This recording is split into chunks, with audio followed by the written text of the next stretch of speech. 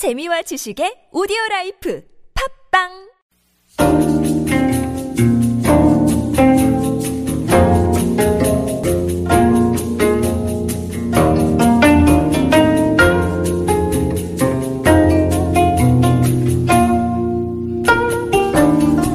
This is Koreascape on TBS EFM 101.3 megahertz in Seoul and surrounding areas.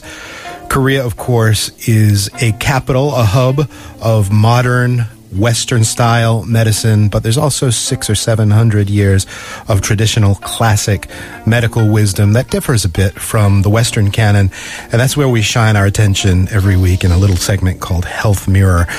We're joined now by KyungHee University Department of Korean Medical Classics researcher Eunkyung Yoon. Hi, Eunkyung. Hi, Kurt. All right, so it's fall. We're kind of on a fall theme. We've been talking about how the season is changing, the temperature's changing, and so is your internal thermometer, the chi. Mm-hmm. And what tends to happen, I guess, when it gets colder is maybe this is good for the demographic birth rate, but this is when a lot of new lives get started, I guess. Mm-hmm. And there's a lot of spring births, looking back on what happened in the summer and fall. Mm-hmm. So it's time to talk about, bringing new life into the world and the process of pregnancy and birth seen through the eyes of Korean classical medicine. Mm-hmm. So, I don't know, what does a Korean doctor say with regard to getting pregnant, having a healthy pregnancy, and so on? Well, the process of getting pregnant is likened to a farmer sowing seeds into the earth. That's a fair comparison. That emerges in a lot of poetry and things like that. And so the earth is likened to the woman's blood. Mm-hmm. The seed is, of course, the man's sperm and essence in Korean medicine. And so you want healthy seeds, you want healthy earth and the right conditions. You want to set up the right conditions. Right. So if we extend this metaphor, the woman is the field. How do we get the field ready to bring new life into the world? That's a very important aspect in medicine these days because of the infertility rates.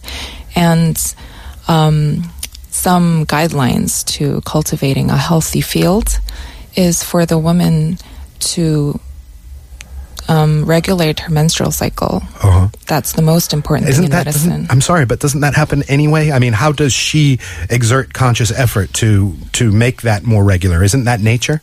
Well, surprisingly, a large number of women have irregular menstruation. Due to stress? Yes, due to many factors, stress being the strongest factor, and unhealthy foods. Interesting. Hormone changes, chemical substances. I've heard of some, chemical substances would probably be a big one. Mm-hmm. I've heard of some very marginal cases where, say, a woman is in elite athletic training and is pushing herself unbelievably hard, and the cycle simply pauses altogether. Yes. So obviously there's some kind of link between the woman's cycle and the degree of achievement or performance that she's pushing her body to go through. Mm-hmm. So if you are interested in making the field or the woman's body receptive to becoming pregnant or to having a healthy pregnancy, the idea would be to dial back the stress and dial back the activity a little bit, right? Exactly. Get away from unhealthy chemical substances. Mm-hmm. The same sort of advice you'd give anybody to stay healthy in general. Yes, exactly. Okay.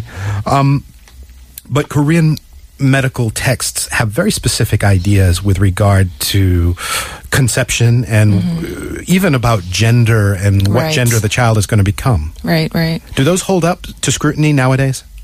Well, nowadays, people don't prefer sons as much as they did in the past. I see.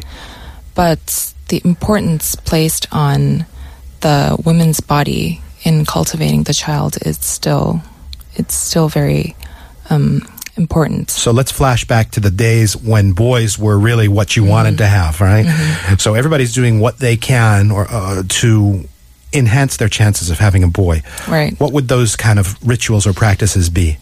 Well, for example, they would cultivate the woman's body so that it would be more friendly for the boy to grow in. And that would be choosing a right date for the Jing, which is the the male constituent of the baby to be stronger than the blood, which is the mother's. How interesting.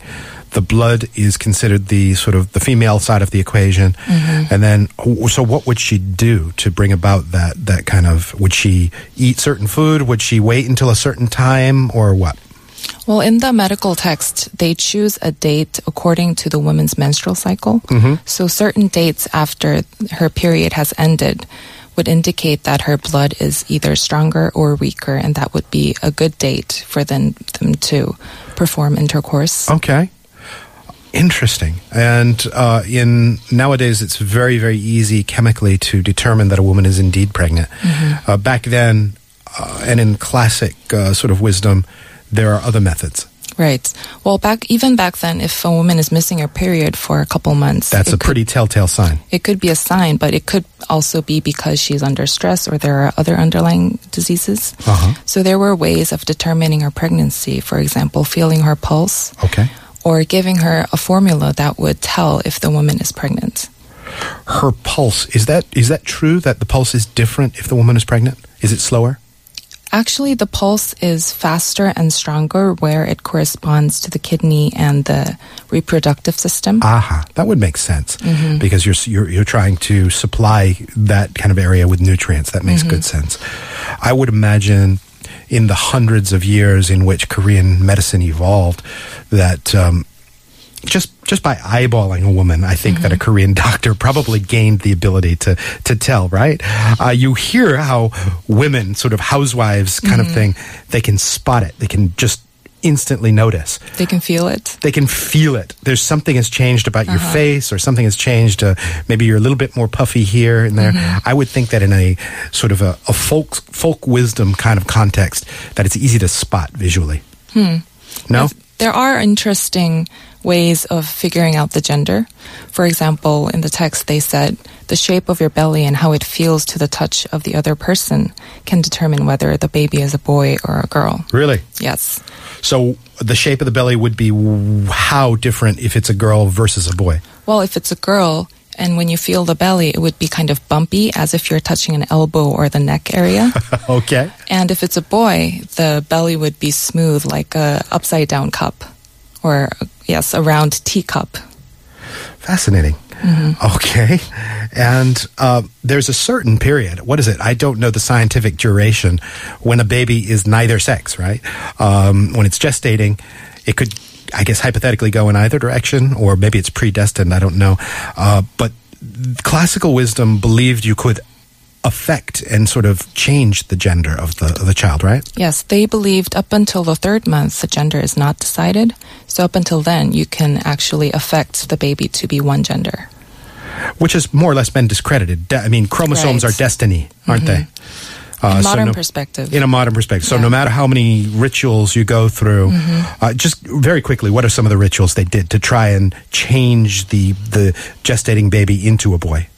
Well, there were rituals where you placed an axe under the mother's bed without her knowing. Okay. Because that would affect the yang qi and turn the baby into a boy. Wow. And sometimes the long feathers of a rooster's tail would be placed in the same manner.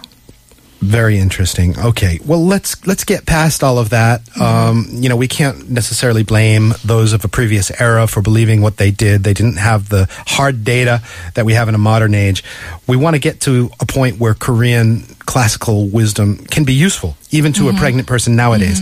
How do we get into that territory? I mean, dealing with symptoms that come with pregnancy, perhaps?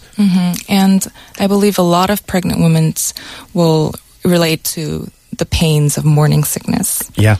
And I believe there aren't many ways to relieve this medically these days. They have to just weather it out. Okay. But according to Korean medical classics, there are ways to alleviate it through formulas and gentle manipulation. Mainly through what you consume, what you eat? Yes, foods, medicine, and gentle massage. These all help the woman to overcome her morning sickness. True. And these remain true? These remain in effect? They do. Very interesting. So this is one aspect where a woman who's pregnant may wish to consult a traditional doctor. What would be some sort of off the top of your head advice from a Korean classical viewpoint to give to pregnant women? I am very interested in the condition that the pregnant women are experiencing. And so the advice that I would like to give is that whatever happens during that pregnancy is a natural response of the body, and there is no right way of being pregnant or a wrong way.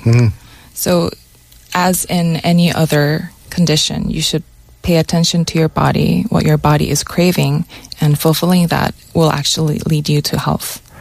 Okay. You've just given them carte blanche to make those calls to the pizza place late at night. And Dr. Yoon said, I deserve this ice cream. No, I'm joking with you. But yeah, it kind of goes back to what we were talking about with seasonal disorder.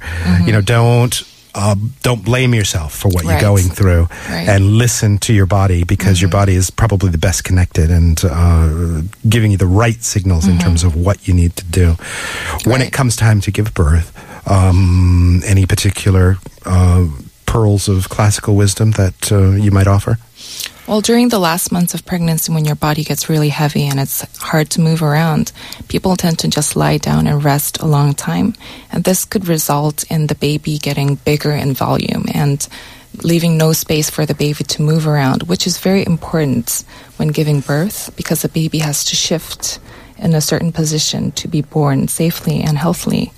So there are formulas that would make the baby develop normally, but reduce the volume. So this could be a very effective way of inducing easy and safe labor.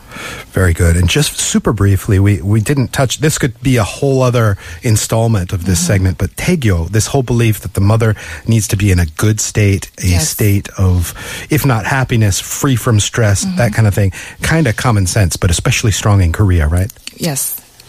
Well, it's because people thought that what the mother thought and ate and how she behaved all affected the baby. And this goes all the way before conception. So the woman would have to prepare her body as the field is prepared. And if the field is healthy, then it will nurture the seed. And once again, we get back to where we started, the agricultural metaphor. We're going to wrap it up there. Eunkyung, thank you very much for coming in. Thank you. And we'll be right back after this.